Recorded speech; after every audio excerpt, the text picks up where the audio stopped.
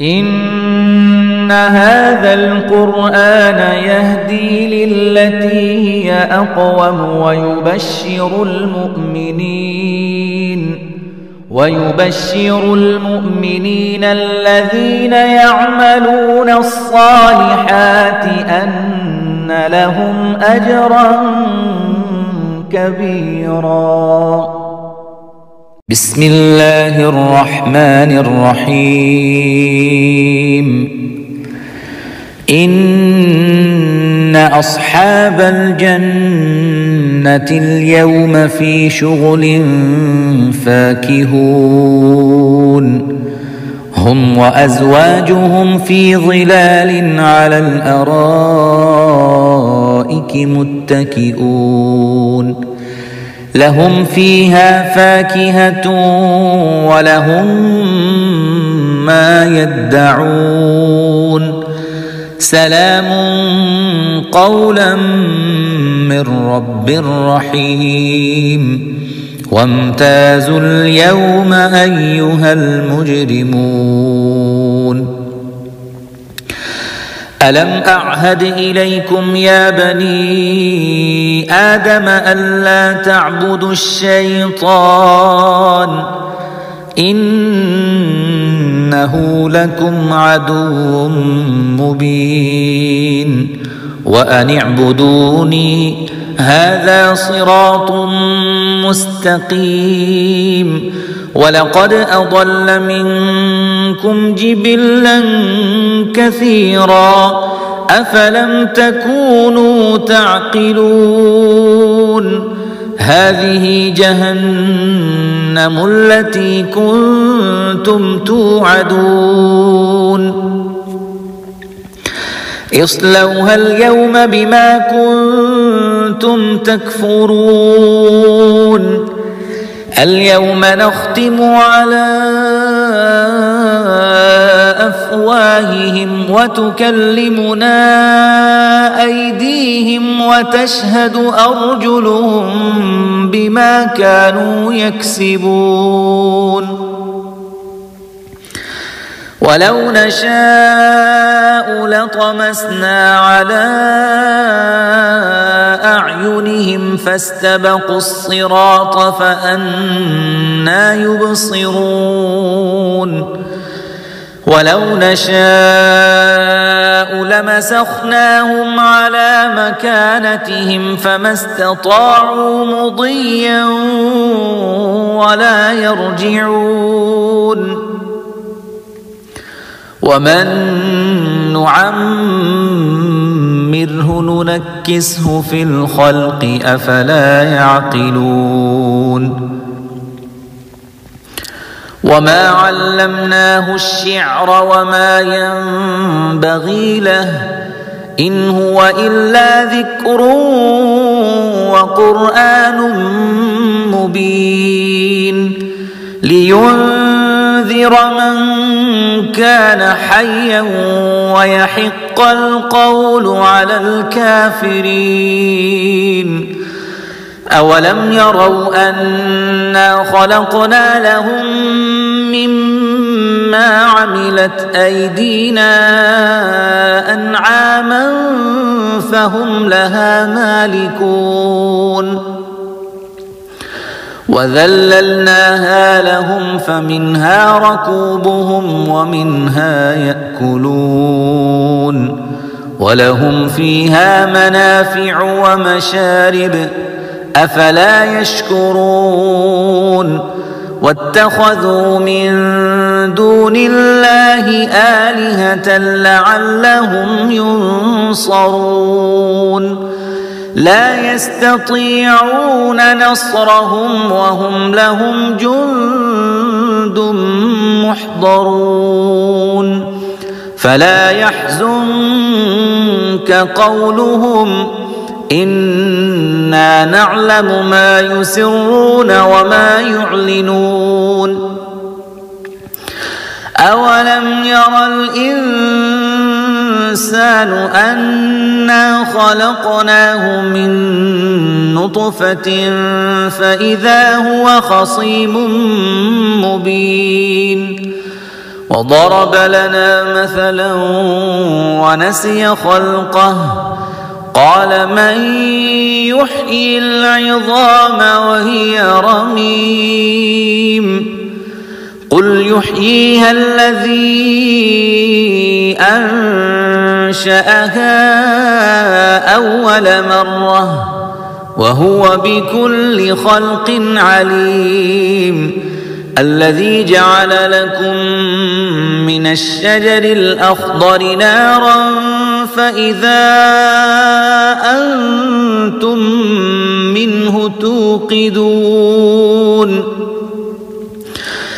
أوليس الذي خلق السماوات والأرض بقادر على أن يخلق مثلهم بلى وهو الخلاق العليم إنما أمره إذا أراد شيئا أن يقول له كن فيكون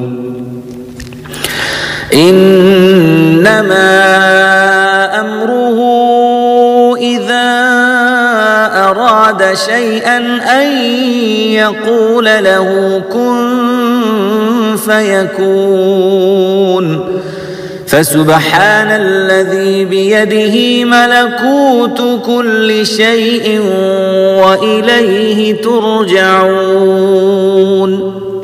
بسم الله الرحمن الرحيم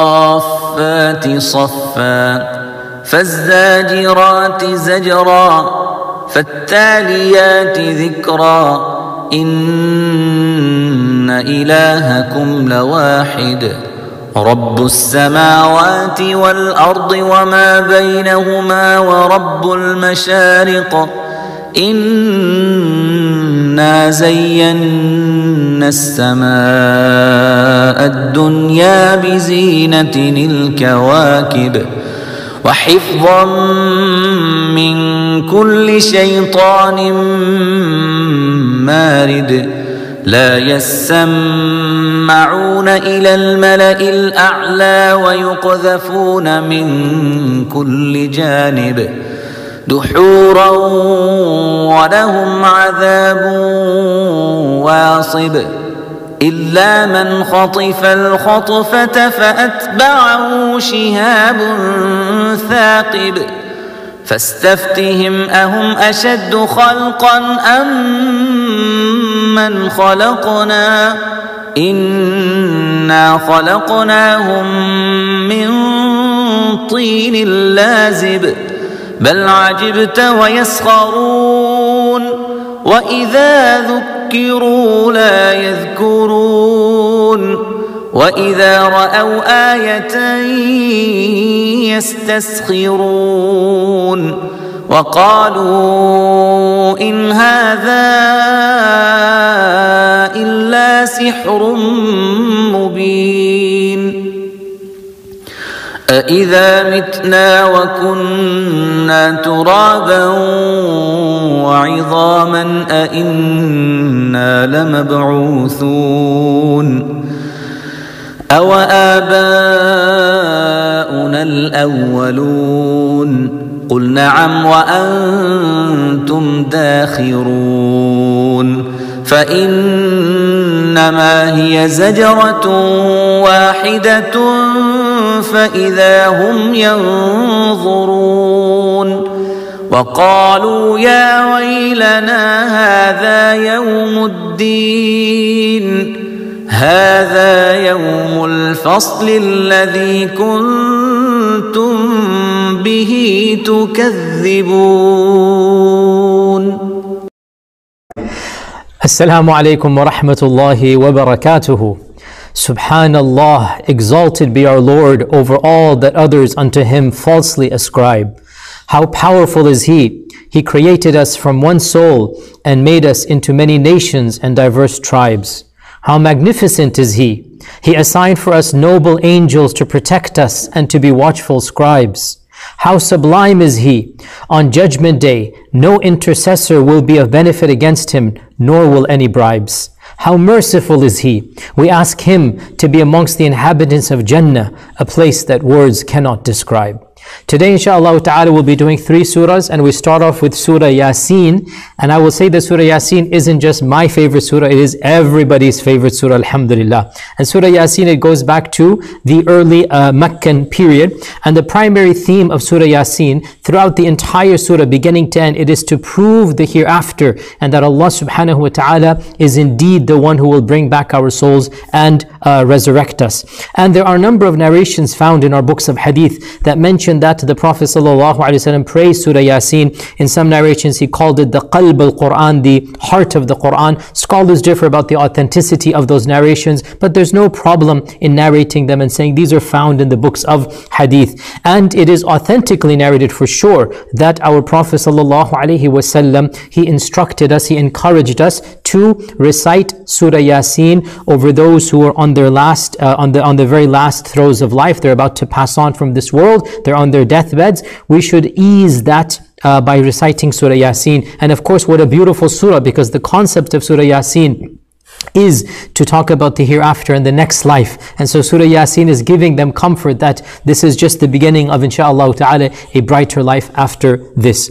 The story begins, the Surah Yasin begins, with the power of the Quran and the impact that the Quran has on the people. And Allah subhanahu wa ta'ala mentions that they have put that Allah has placed a barrier in front of those who reject the Quran, and He has placed a barrier behind them, and He has enshrined them so that they cannot even see. And it is authentically narrated that our Prophet ﷺ, when he was surrounded on the night of the hijrah to Medina, he exited his house, and there were over 40-50 people wanting to kill him. And all he did, he recited Surah Yasin, and he recited وَجَعَلْنَا مِن بَيْنِ أَيْدِيهِمْ سَدًّا وَمِنْ خَلْفِهِمْ سَدًّا فَأَغْشَيْنَاهُمْ We blinded them, فَهُمْ لَا يُبْصِرُونَ They will not be able to see. He recited the Surah Yasin and the first page of Surah Yasin, and they were blinded. They had no idea that the Prophet ﷺ is walking from right under their midst. And in this surah as well, verse number 12, Allah subhanahu wa ta'ala says, إِنَّا نَحْنُ نُحْيِي الْمَوْتَى We shall indeed bring back the dead. We shall revive the dead. وَنَكْتُبُ مَا قَدَّمُوا وَآثَارَهُم And we will write down everything that they have forwarded. And we're even going to write down their footsteps and their legacies and everything we have tallied together in a clear book, in an imam, in a book that is prescribed. And it is reported that the Prophet ﷺ used this verse when a tribe by the name of Banu Salama wanted to sell everything and move to the center of Medina so that they could live next to the Prophet ﷺ. They said, Ya Rasulullah, we want to pray every prayer with you, and we walk all the way from our houses an hour away, and we pray and we walk back. We decided to sell everything and come close to you so that we can be with you short walks. And our Prophet ﷺ said, Ya Bani Salama, that the people of the Salama, Diyarukum tuktabu atharukum Stay in your houses, your footsteps are being recorded by Allah. And in one report he recited this verse, or this verse was revealed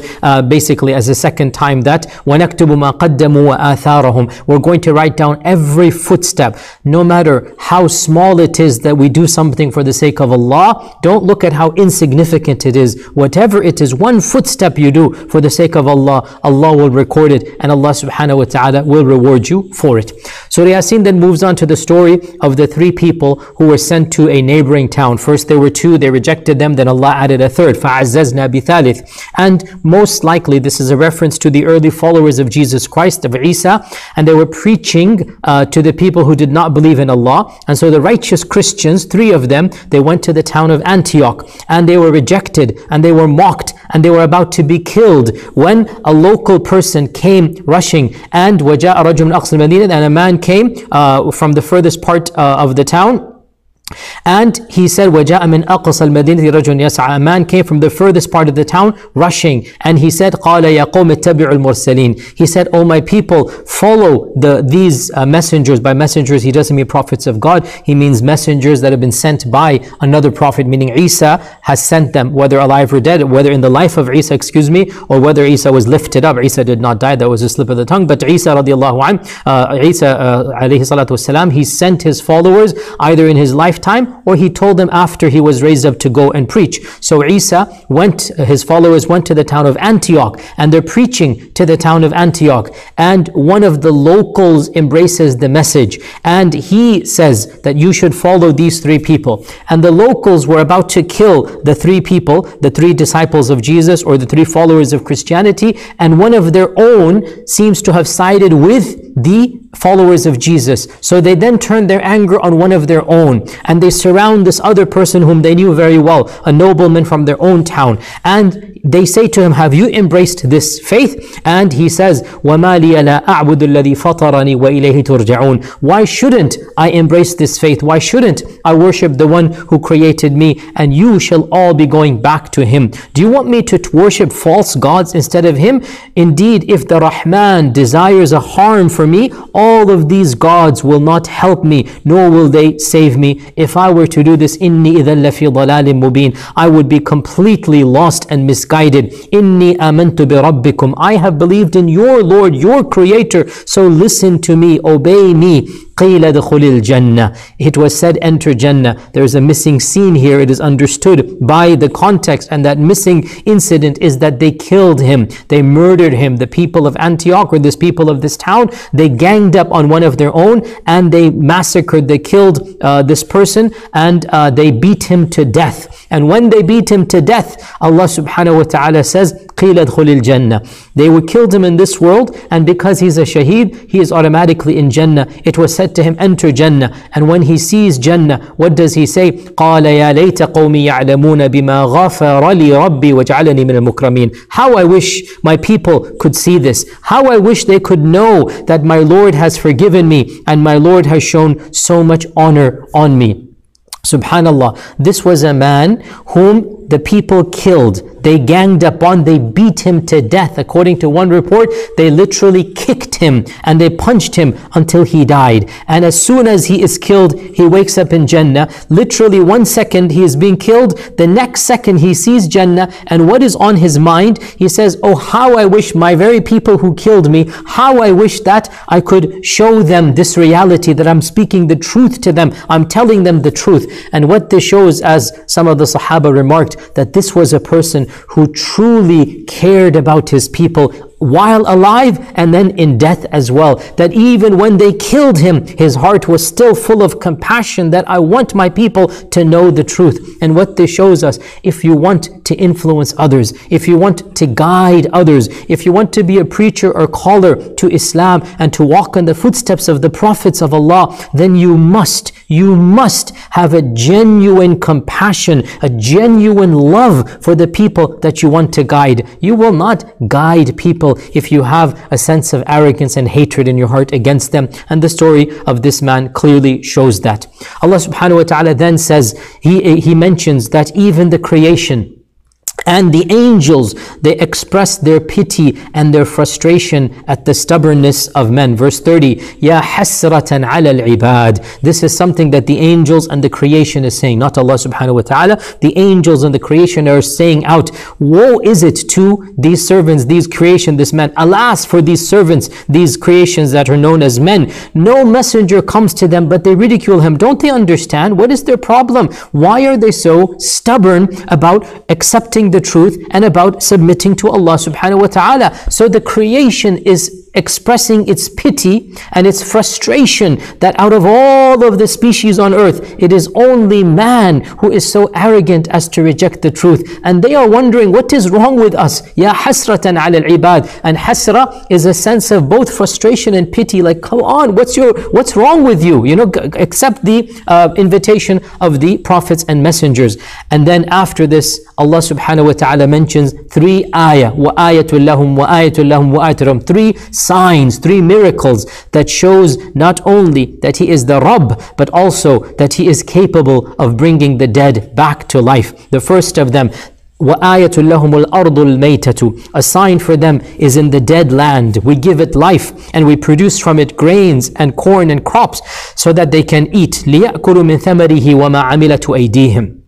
And that they can eat of the fruits, and they can also eat of what their hands have helped to produce. Won't they be appreciative? أَفَلَا يَشْكُرُونَ سُبْحَانَ الَّذِي خَلَقَ الْأَزْوَاجَ كُلَّهَا. Glory be to Allah who created everything in pairs. The fruits are in pairs, and they themselves are in pairs, and even things that they do not know, they're also in pairs. So this is the first sign, the one who can bring the dead land back to life, and the one who can create life from seeds, and the one who can produce crops and grains, that one can also bring you back from the dead. The second, وَآتُ لَهُمُ اللَّيْلُ نَسْلَخُ مِنْهُ النَّهَارِ. Another miracle and sign for them is the night, that we strip it away from the day. The day and the night, they go slowly but surely, gradually they merge into one another. وَالشَّمْسُ تَجْرِي لِمُسْتَقَرٍّ لَهَا. And the sun, it runs towards its destination. It has an appointed course that it is following. ذَلِكَ تَقْدِيرُ الْعَزِيزِ الْعَلِيمِ. Such is the power and design of the one who is all powerful, the one who is almighty. And the moon, we have disposed of it in various places. قَدَّرْنَاهَا مَنَازِلِ. And the manazil is a phrase in Arabic that means every single night the moon has a special manzil. There are around 28, they say, manazil of the moon. Then one night the moon is not seen, and so 28 manazil are there of the moon. This is the astronomical calendar of the moon, and Allah is saying, I am the one who has put the moon in these manazil. وَالْقَمَرَ قَدَّرْنَاهُ مَنَازِلِ. Until when it comes back, it returns like the old twig, al-urujun al-qadim. And if you've ever seen an old twig from the tree of the dates, you will see that it looks like a crescent, very fragile, very yellowish, very thin. And so Allah is comparing that when the moon comes back, it looks like this old twig. Then Allah says that neither can the sun overtake the moon, وَلَا اللَّيْلُ سَابِقُ النَّهَارِ. Nor will the night outpace the day. كُلٌّ فِي فَلَكٍ يَسْبَحُونَ. Everyone is in its place in harmonious orbit. This is the second sign. The one who can control these massive celestial objects, that entity can also bring you back from the dead. And the third of His majestic signs that He asks us to think about is the fact that we have been given power over the creation. We can do amazing feats. We can ride the waves and the oceans. Who could have ever imagined that us creatures were going to be able to conquer the oceans, and in our times even more than this? There is no problem. It is a part of our tafsir genre and tafsir methodology to extrapolate from these verses the blessings of cars and airplanes, that Allah is saying, I gave you this knowledge and I blessed you with this type of technology that you're able to benefit. And so Allah subhanahu wa ta'ala is saying that the one who has given you so much knowledge that you can then do all of this, surely that entity can also then bring the dead back to life. Now, what is the response to all of these miracles? Allah subhanahu wa ta'ala says, verses 44 onwards, that Allah says, that no miracle comes to them, no sign comes to them, except that they are mu'rideen. They turn their backs away. And when they're reminded, when the people come and try to advise them, when it is said to them, أَنْفِقُوا مِمَّا رَزَقَكُمُ اللَّهِ. Spend from what Allah has given you. Those who reject, they say to those who believe, why should we feed those whom, if Allah wanted, He could feed directly? You are all lost and misguided. You want us to take care of the poor people? Allah created them. Allah made them hungry. Let Allah feed them directly. And what a powerful analogy is being given here. Not analogy, a powerful, if you like, symbolic difference between the attitudes of those who believe and those who reject. Look at the completely contradictory mentalities. The believer, the mu'min, the one who wants to worship Allah, he sees hungry people, and immediately what comes to his mind? Allah has given me more than them. Let me help them. I want Allah to use me to do good. I want to be servicing the creation of Allah with the blessings that Allah has given me. I want to be an instrument in spreading Allah's mercy. So he looks at the scene and he says, you know what? I want to make a difference and I want to feed the hungry. And he says, come, let's all donate. Let's come together. Let's feed the hungry. Now, what do those who reject religiosity, who reject Allah subhanahu wa ta'ala say? They become sarcastic. They become haughty and arrogant. And they say, why should I feed feed. I mean, your God is all powerful. Your God is the one that did all of this anyway. He can feed himself. And this is the difference between iman and kufr, between religiosity and atheism. A religious person, a person who believes in Allah, a person whose heart is full of compassion, he looks and he sees, what can I do to make a difference? Whereas the one who has no faith, you will find him to be bitter, angry, arrogant, always mocking. Oh, well, why doesn't your God do it? Why doesn't your God take care of it? And this person doesn't understand that perhaps that hungry person is there so that Allah can see what we do. And Allah will reward the hungry person. Allah will reward us. There's a hereafter that we have to also take into account. But look at the difference. And this is the exact same difference, by the way, between Adam and Iblis. Adam and Iblis. Adam said, I made a mistake. What can I do to make up for it? Iblis said, it's all your fault, oh Allah. You're the one who did all of this. It's not my fault. This difference in mentality, it goes back all the way to the beginning of the creation. Dear Muslim, when you see something negative, think about how you can make it into a positive. Think about, what can I do to better the situation? Don't blame anyone else and whatnot. I mean, even if people are worthy of being blamed, that has its place if somebody else is at fault. But you also have a role. What can I do to make it better? And this verse really shows us the attitude of the mu'min is always proactive. It's always bringing benefit wherever the person goes. Whereas the person of no faith, all they do is they sit back and criticize. And worse than this, a'udhu billah, the one of no faith actually ends up blaming a'udhu billah, Allah subhanahu wa ta'ala. Allah Azza wa Jal then reminds them in Surah Yasin of what will happen when the day of judgment occurs. That is only just one trumpet blow, and lo and behold, they will be brought before us. They shall be resurrected. قَالُوا يَا وَيْلَنَا, verse 52. مَنْ بَعَثَنَا مِنْ مَرْقَدِنَا, who has resurrected us from our resting place, our graves? We were here. What's going on here? Then the believers will say to them, هَذَا مَا وَعَدَ الرَّحْمَنُ وَصَدَقَ الْمُرْسَلُونَ. This is the promise of Ar-Rahman, and the prophets spoke the truth to us. And this shows us that on the day of judgment, people will be cognizant enough, aware enough to ask questions and to have conversations. And so people will be wondering, what is going on? Where are we? Why are we being resurrected? What's going on? And the righteous will say that this is now the time that all of you denied. It is now happening over here. And then in verses 55 onwards, Allah describes the people of Jannah and the people of Jahannam. Inna ashab al-jannati al-yawma fi shughulin fakihun. The inhabitants of Jannah, the people of Jannah, on that day, they shall be busy in entertainment. What an interesting way. Shughul and fakihun. So shughul is to be busy, and fakihun is to be basically having a fun time. So Allah is saying that Jannah, there will be so much to do that you will be busy entertaining yourselves. That you lived a difficult life, you worshipped Allah subhanahu wa ta'ala, now you will be spoiled for pleasures, anything that you want. Hum wa azwajuhum, them and their spouses, fi dhilalin ala al-araki muttaki'un. They shall be in shades, reclining on couches. Lahum fiha fakiya. They will have in it all types of fruits, all types to eat. وَلَهُمْ مَا يَدَّعُونَ. And they will have whatever they desire, whatever you want. Dear Muslims, whatever you want, you will get it in Jannah. A Sahabi said, O Messenger of Allah, I like to plant. I like to have a green thumb. I like to plant.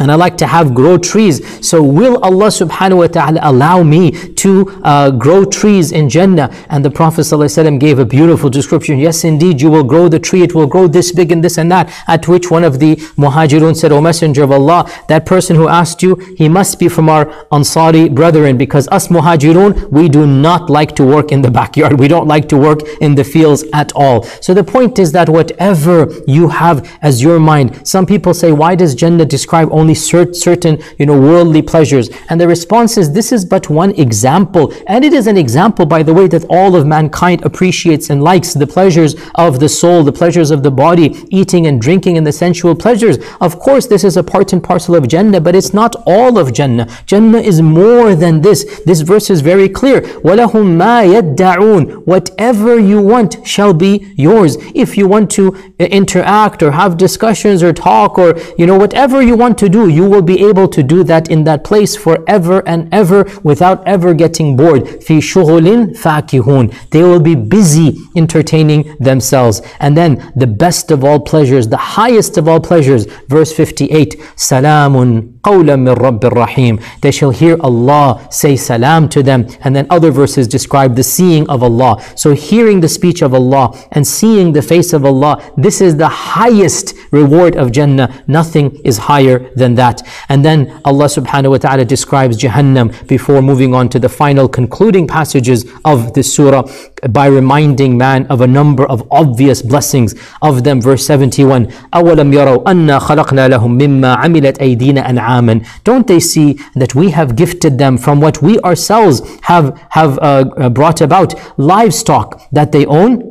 وَسَخَّرْنَاهَا لَهُمْ. That we have subdued it for them. So some of them they ride and some of them they eat. وَلَهُمْ فِيهَا مَنَافِعُ. And they have other benefits. وَمَشَارِبُ. And they drink from these animals. Will they not give thanks? And this verse, or this series of verses, once again it goes back to a point I made a number of lectures ago. This is one of the most explicit verses that not all species are the same. The one who created the species has the right to provide a hierarchy of those species. And in these series of verses, you cannot get more clear. Allah subhanahu wa ta'ala is saying, we created these animals and species, these livestock, and we وَذَلَّلْنَاهَا. I said وَذَلَّلْنَا وَذَلَّلْنَاهَا لَهُمْ. And we subdued these species for them. Look, these animals are bigger than us. They are heavier than us. They are more powerful than us.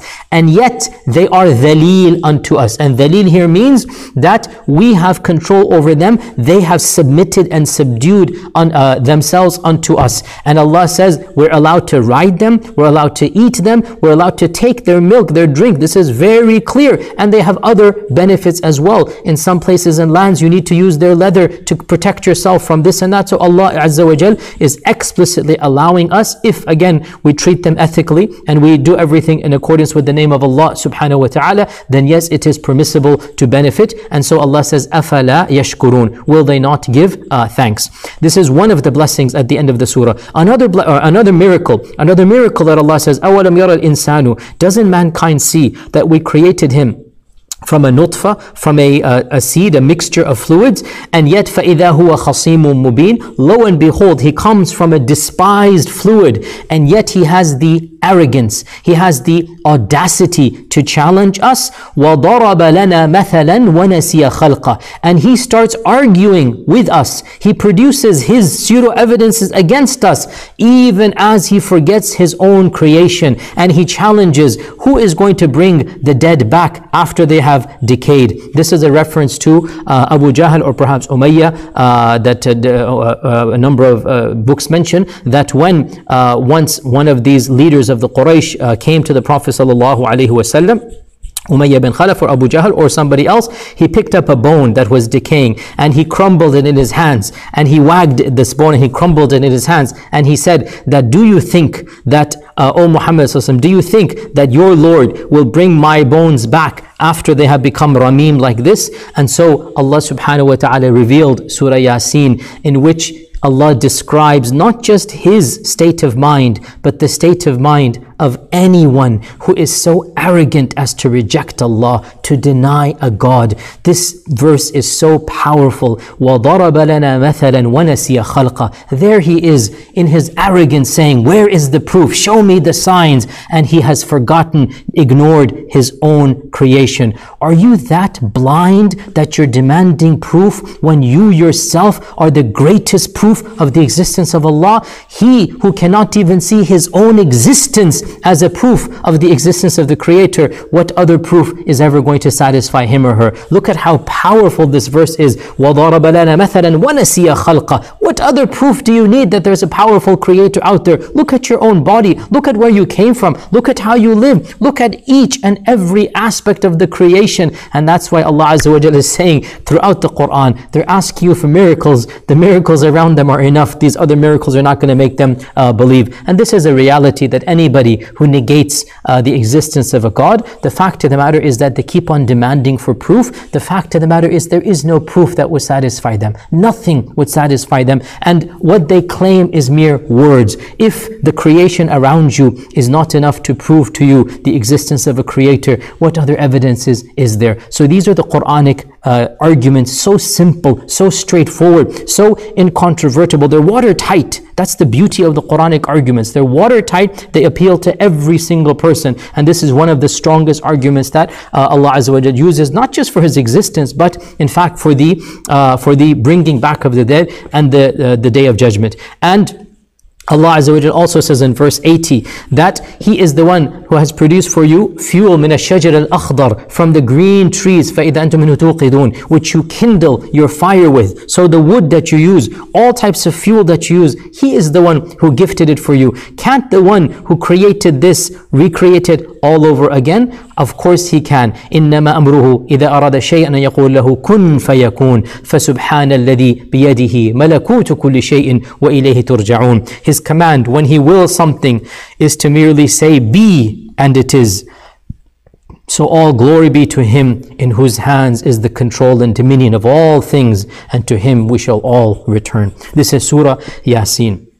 Surah Safat is the next surah that we're going to do today. And Surah Safat is all three surahs today will be Makki surahs. And Surah Safat displays all of the classical features of the early Meccan surahs. Powerful verses, short verses, rhythmic style, miscellaneous topics, all weave together seamlessly in some of the most powerful rhetoric in the entire Quran. Surah Safat is again one of the favorites of most of the Qur'an. You listen to them when they recite Safat, you will see the beauty clearly in the early Meccan surahs. It's around 7 pages and it has 182 verses, which shows you the verses are very short. If it has 182 and only 7 pages. And the theme of the surah, the primary theme of the surah, is to demonstrate the power of Allah through His creation, and then also through the stories of the previous prophets, that the righteous are protected and those who reject Allah Azza wa Jal do not have that protection. And the word Safat comes from the word for saf, for lining up.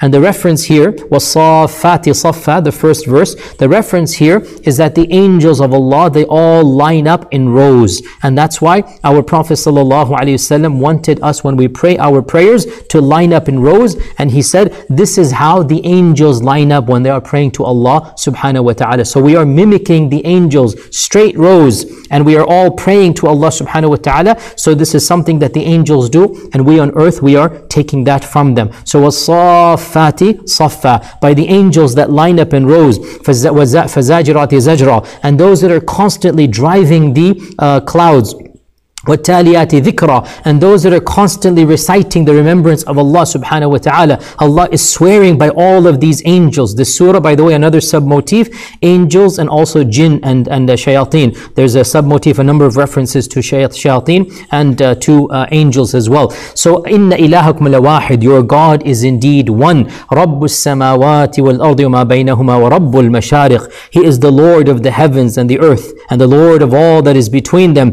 and the Lord of all directions here.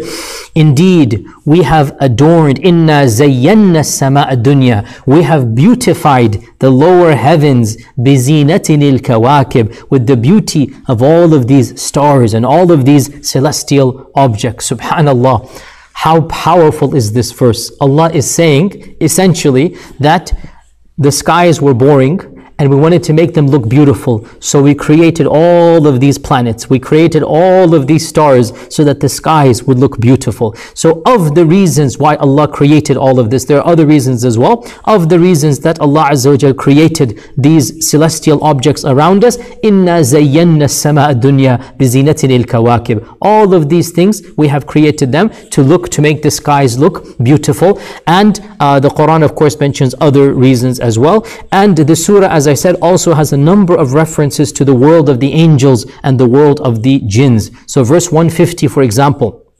onwards, that أَمْ خَلَقْنَا الْمَلَائِكَةَ إِنَاثًا وَهُمْ شَاهِدُونَ, did we create the angels as females? Remember the Quraysh, they assumed that the angels are female and the angels are daughters of Allah subhanahu wa ta'ala. So Allah is asking the Quraysh, were you there? Did you see the creation? Do you know that the angels are female?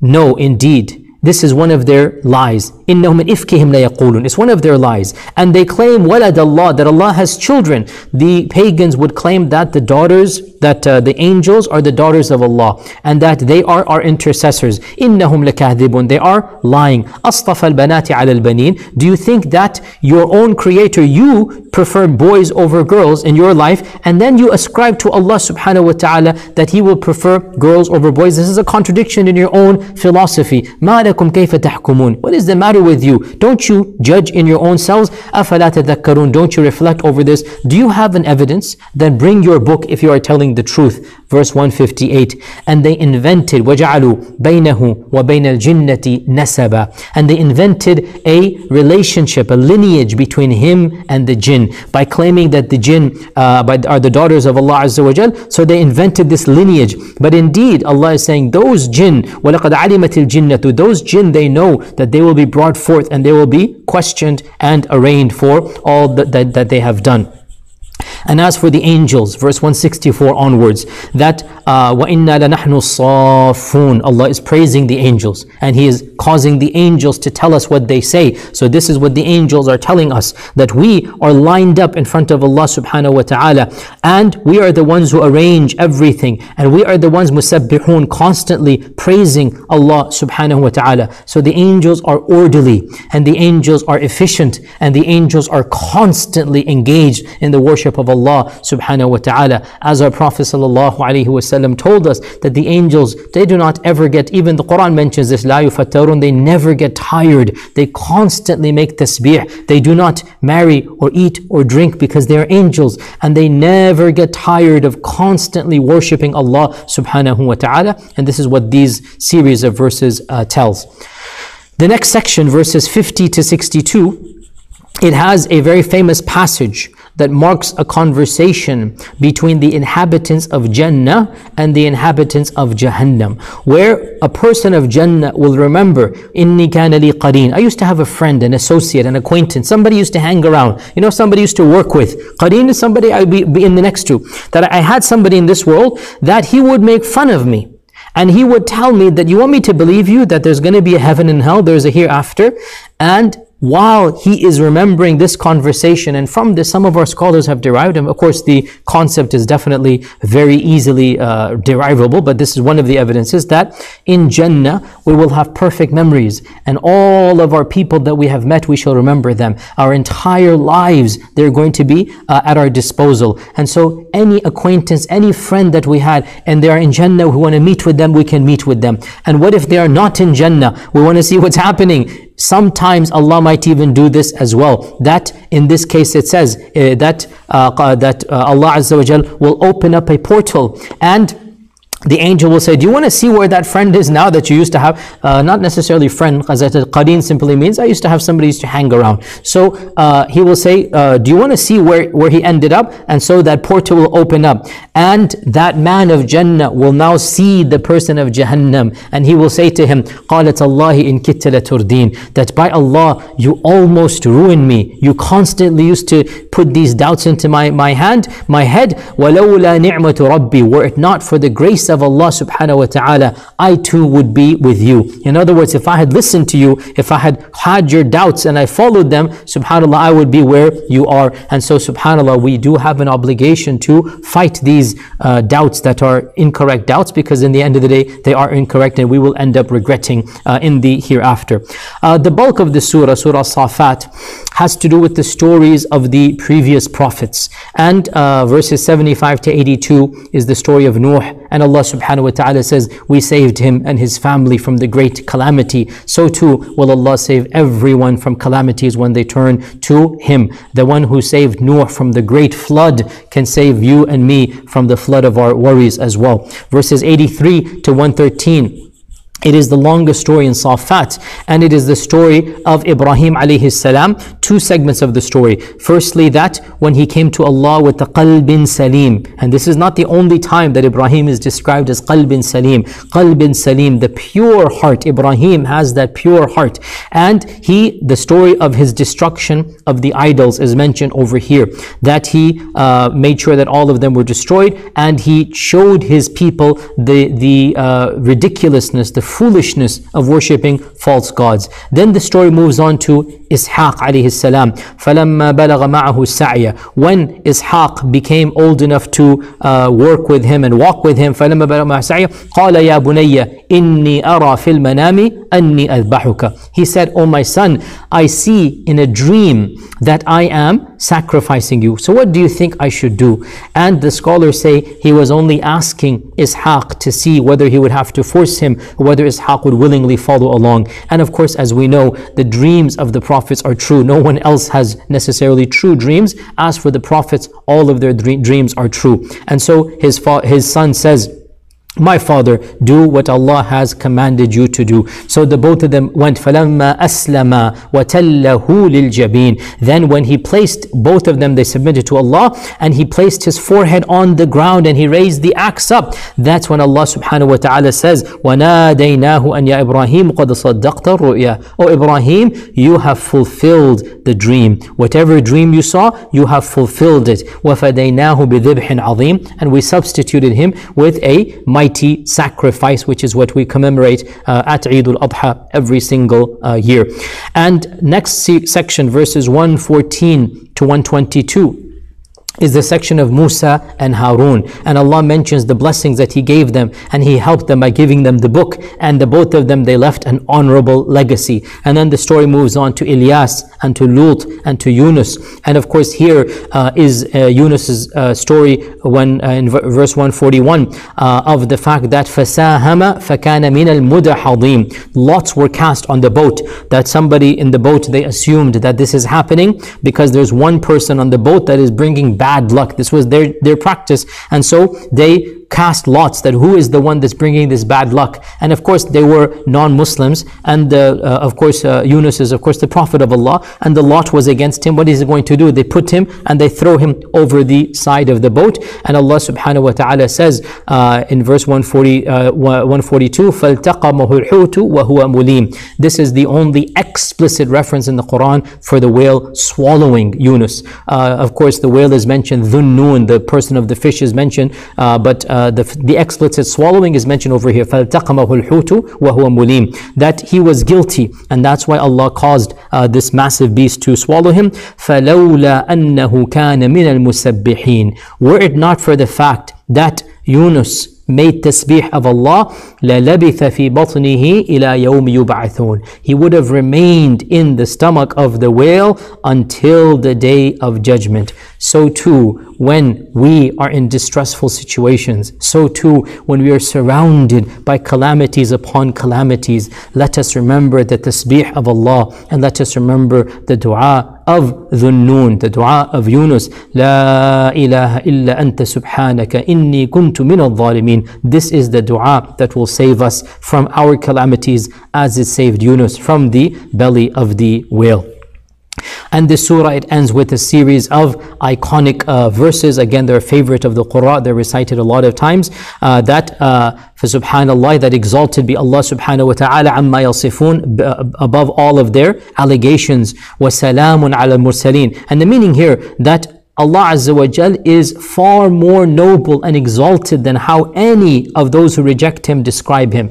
Any person who rejects Allah, any person who follows false gods, when they describe Allah subhanahu wa ta'ala, Allah Azza wa Jalla is far above. He is far more exalted. And that is what subhana means here. The meaning of subhana is that you negate from Allah the negatives that people ascribe. To negate the negatives is to affirm the positive. You negate that which is negative, so you're affirming the positive. وَسَلَامٌ عَلَى الْمُرْسَلِينَ. And peace is upon the messengers, because they came to teach you who is Allah and how to worship Allah. Walhamdulillahi Rabbil Alameen. And all praise is due to Allah subhanahu wa ta'ala, the Lord of the world. So that's a beautiful ending of Surah As-Saffat. Surah As-Sad now, we get to Surah Sad, Surah Sad.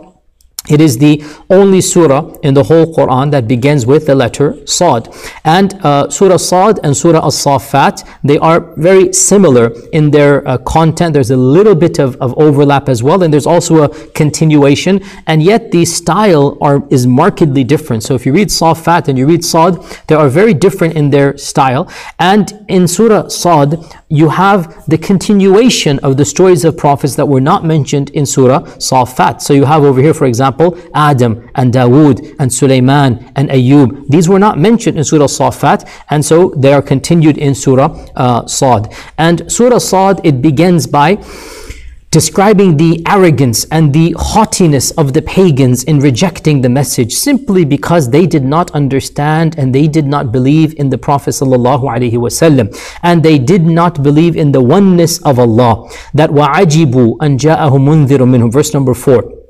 They marveled that a warner has come from amongst them. وَقَالَ الْكَافِرُونَ هَذَا سَاحِرٌ كَذَّابٌ. And the kuffar said, this is a lying magician. Whatever slurs you can throw.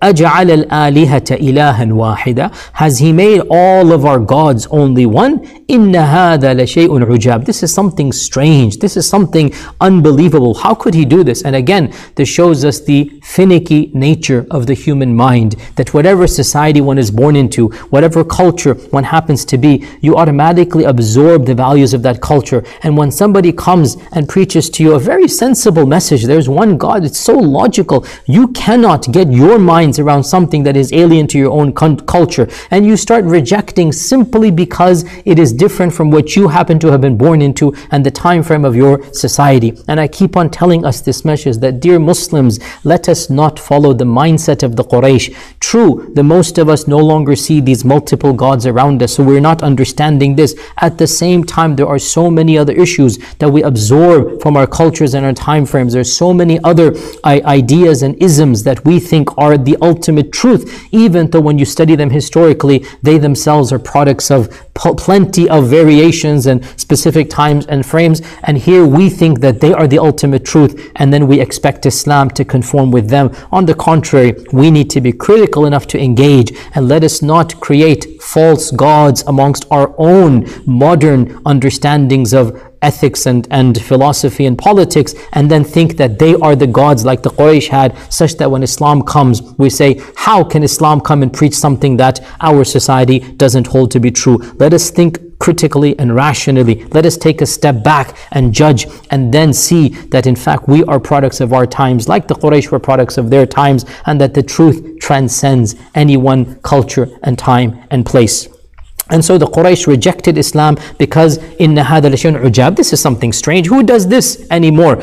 And the surah then continues by mentioning the stories of the previous prophets and how Allah subhanahu wa ta'ala protected those who believed in the prophets and rejected and destroyed those who rejected. So the Prophet Nuh is mentioned, the peoples of Ad and Thamud are mentioned, Fir'aun is mentioned, and then the story moves on to Dawood alayhi salam and Sulaiman. And this is the main portion of Surah Sad. And the story of Dawood, one incident is mentioned that is not mentioned anywhere else in the Quran, and that is when two people jumped into a private garden of his, and he became worried because there were not supposed to be anybody there. And they said, don't worry, we are having a dispute and we want you to be our judge. And the story has raised quite a lot of interpretations, and there are many different understandings of what exactly happened. I'll give you one of them, which seems to be pretty straightforward from the reading of the story, and that is that in fact these two men were not men, they were angels. And that Allah sent them to test Dawood and to see how fair of a judge he would be. And so he presented two people. Outwardly, they had certain characteristics where you would automatically sympathize with one over the other. And then the one you would sympathize with has a very sorry story, a very story of dhulm taking place, that I have a mean partner, he's done this to me, he's done that to me, he's richer than me, and he wants to even take whatever I have. Now he has 99, animals, and I only have one, and he's trying to take that from me. He's being mean and nasty to me. And so Dawood feels sympathy, and he immediately says, oh, لَقَدْ ظَلَمَكَ بِسُؤَالِهِ. He has done dhulm to you. This man has done dhulm to you. He should not have done this. And then, according to one interpretation, they disappeared. And Dawood understood that these two were not men, they were angels, and that they came to test Dawood, and that Dawood did not necessarily pass this test. How and why so? Because Dawood alayhi salam was hasty in listening to one side and not the other. And he pronounced a judgment without hearing the other side. And that's why Allah says in verse 26, Ya Dawudu, inna ja'alnaka khalifatan fil ard. O Dawood, we have made you a ruler in this land. So judge between people with justice and do not follow your sympathies and desires.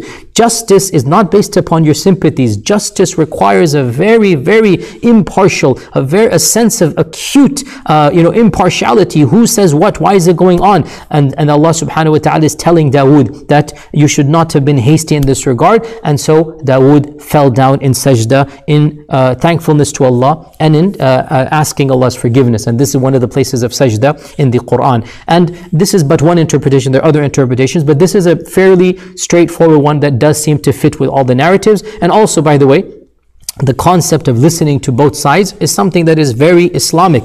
How important is it, dear Muslim, that when you hear one side of the story, you do not pronounce a judgment. If this is to do with you, if it's something to do with your personal life, it's your friend, your family involved, do not pass a judgment until you hear the other side. Listen to the explanation. Perhaps there's a completely different alternative that it never even occurred to you, that, hey, you know what? The entire story can be twisted in a different way, and you only heard one side of the story.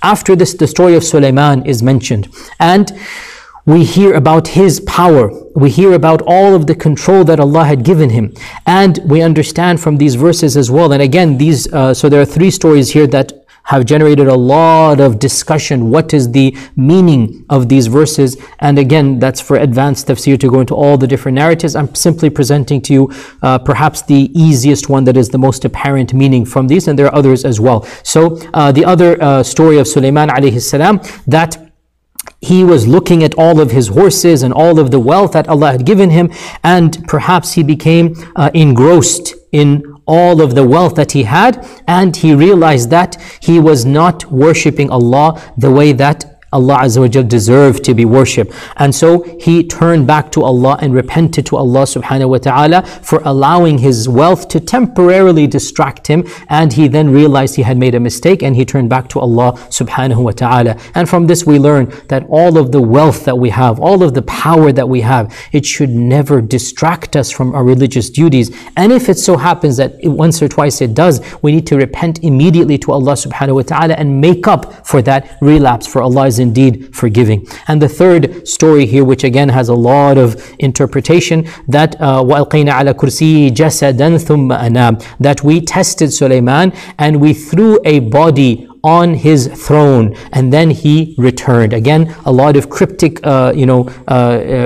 stories are mentioned in the books of tafsir, and they're trying to unpack what is happening here. And again, one interpretation is that on one occasion, Sulaiman left his kingdom to pursue an expedition to go fight somewhere, and in the interim, a very demonic jinn pretended to be Sulaiman and took on the garb of Sulaiman and the demeanor of Sulaiman and returned back, and the people thought that it was Sulaiman. And so he ruled for a while, and the people of the land thought that Sulaiman is commanding all of these evil things, until Sulaiman returned. Anaba here, if you were to go down this interpretation, means he returned back to the kingdom, and then he expelled this evil demonic jinn. And there are other interpretations as well, but from this interpretation what we can derive is that even the best of people, even the most powerful of people are tested. Doesn't matter whether you're rich or poor, whether you're the king that rules over the jinn even, you're going to face trials, and you're going to have to deal with those trials. And when Sulaiman returned and he conquered his kingdom again from this evil entity, verse number 35, he made dua to Allah. Without dua nothing is possible, and he makes dua to Allah. قَالَ رَبِّ هَبْ لِي مُلْكًا لَا يَنْبَغِي لِأَحَدٍ مِّن بَعْدِي, grant me a dominion that no other person shall have after me. And so out of all of the creation of Allah Azza wa Jal, only Sulaiman was given the control of the jinn, and only Sulaiman was given so many other privileges that our Prophet ﷺ said that I wanted to do it, then I realized my brother Sulaiman had made that dua, so I left it to him. I could have controlled the jinn, but I didn't want to do that because I remembered the dua of my brother Sulaiman. So out of camaraderie that he made that dua, I respect that dua, I'm not going to do that. And then we have the story of Ayub as well, that Ayyub alayhi salam made dua to Allah, and Allah subhanahu wa ta'ala caused a river to flow right where he was, and he dipped in that river and he came out and he was cured of his leprosy and all of the wounds and whatnot that he had. And the story also has that the issue of fulfilling his vow by taking some twigs or some stacks of hay. And what is the reference here? Our books of tafsir mention that his wife was patient with him, and his wife was servicing him throughout all of this time. From everybody abandoned him except his wife, and once his wife did something that very, very much irritated him. What did she do? Again, books differ, but one narration says that she sold her hair off as well to make money, and this very much infuriated Ayyub, and he made a promise that if I ever get cured, then I will discipline you 100 times. How dare you have done that? He got very frustrated, but then he regretted the oath, but he made an oath in the name of Allah. So how could he get out of it? So Allah subhanahu wa ta'ala was merciful to Ayyub, and he was merciful to the wife of Ayyub, and he said to Ayyub, basically take a bunch of hay, 100 twigs or whatnot, and just, tap it, and that will be your vow. It will count as your vow. And we learn from this as well that when you fulfill your vows, when you should fulfill your vows, but there's always, if you made a vow in anger or something, there's ways to get out of it in a halal manner. Allah does not want to cause hardship on us. And this surah as well, it has the disputation amongst the people of Jahannam. Just like the previous surah between Jannah and Jahannam, this surah amongst the people of Jahannam, who is more guilty, who is more worthy of being cursed. La marhaban bikum, no greetings to you. قالوا ربنا من قدم لنا هذا فزدوا عذابا ضعفا في النار. Each one of them is cursing the other. We want to have the double punishment on whoever brought this about. Who are these? The followers and the leaders. The evil followers and the evil leaders, each one is invoking mutual curses on each other. And then this surah concludes. After mentioning all of these prophets, it concludes with the story of Adam and Iblis, and this is the only surah in the Quran that concludes with the story of Adam and Iblis. And in this section, we learn how Allah honored Adam alayhi salam. That Allah says that, Ya Iblisu, ma mana'aka an tasjuda lima khalaqtu biyadayya. That, O Shaitan, O Iblis, why did you not prostrate to that being whom I fashioned with my both hands? So Allah subhanahu wa ta'ala is showing an honor to Adam, that he did something with Adam that he did not do with any other entity. He honored Adam by fashioning him with his own hands. And this story is indeed a reminder for all of us. That concludes the last verses of the surah conclude by saying that this is but a reminder, and indeed you will see how true وَلَتَعْلَمُنَّ نَبَأَهُ بَعْدَ حِينٍ. You will see how true all of this was after a short while. And inshallah ta'ala, with this we'll conclude today. A reminder for those of you that are watching live that these are obviously the last 10 nights have begun, so make sure that you are praying to Allah every single night, especially in the odd nights, and that would be tomorrow night, and last night was the first of our odd nights. So make sure that inshallah ta'ala you're doing extra prayers, and make sure that you make the dua of Aisha radiallahu anha. Allahumma innaka afuun tuhibbul afwa fa'fu anna. May Allah make us of those who are praying on the night of Laylatul Qadr. Jazakumullah khair. Assalamu alaikum wa rahmatullahi wa barakatuh. شهر رمضان الذي أنزل فيه القرآن هدى للناس وبينات من الهدى والفرقان فمن شهد منكم الشهر فليصمه ومن كان مريضا أو على سفر فعدة من أيام أخر يريد الله بكم اليسر ولا يريد بكم العسر ولتكملوا العدة ولتكبروا الله على ما هداكم ولعلكم تشكرون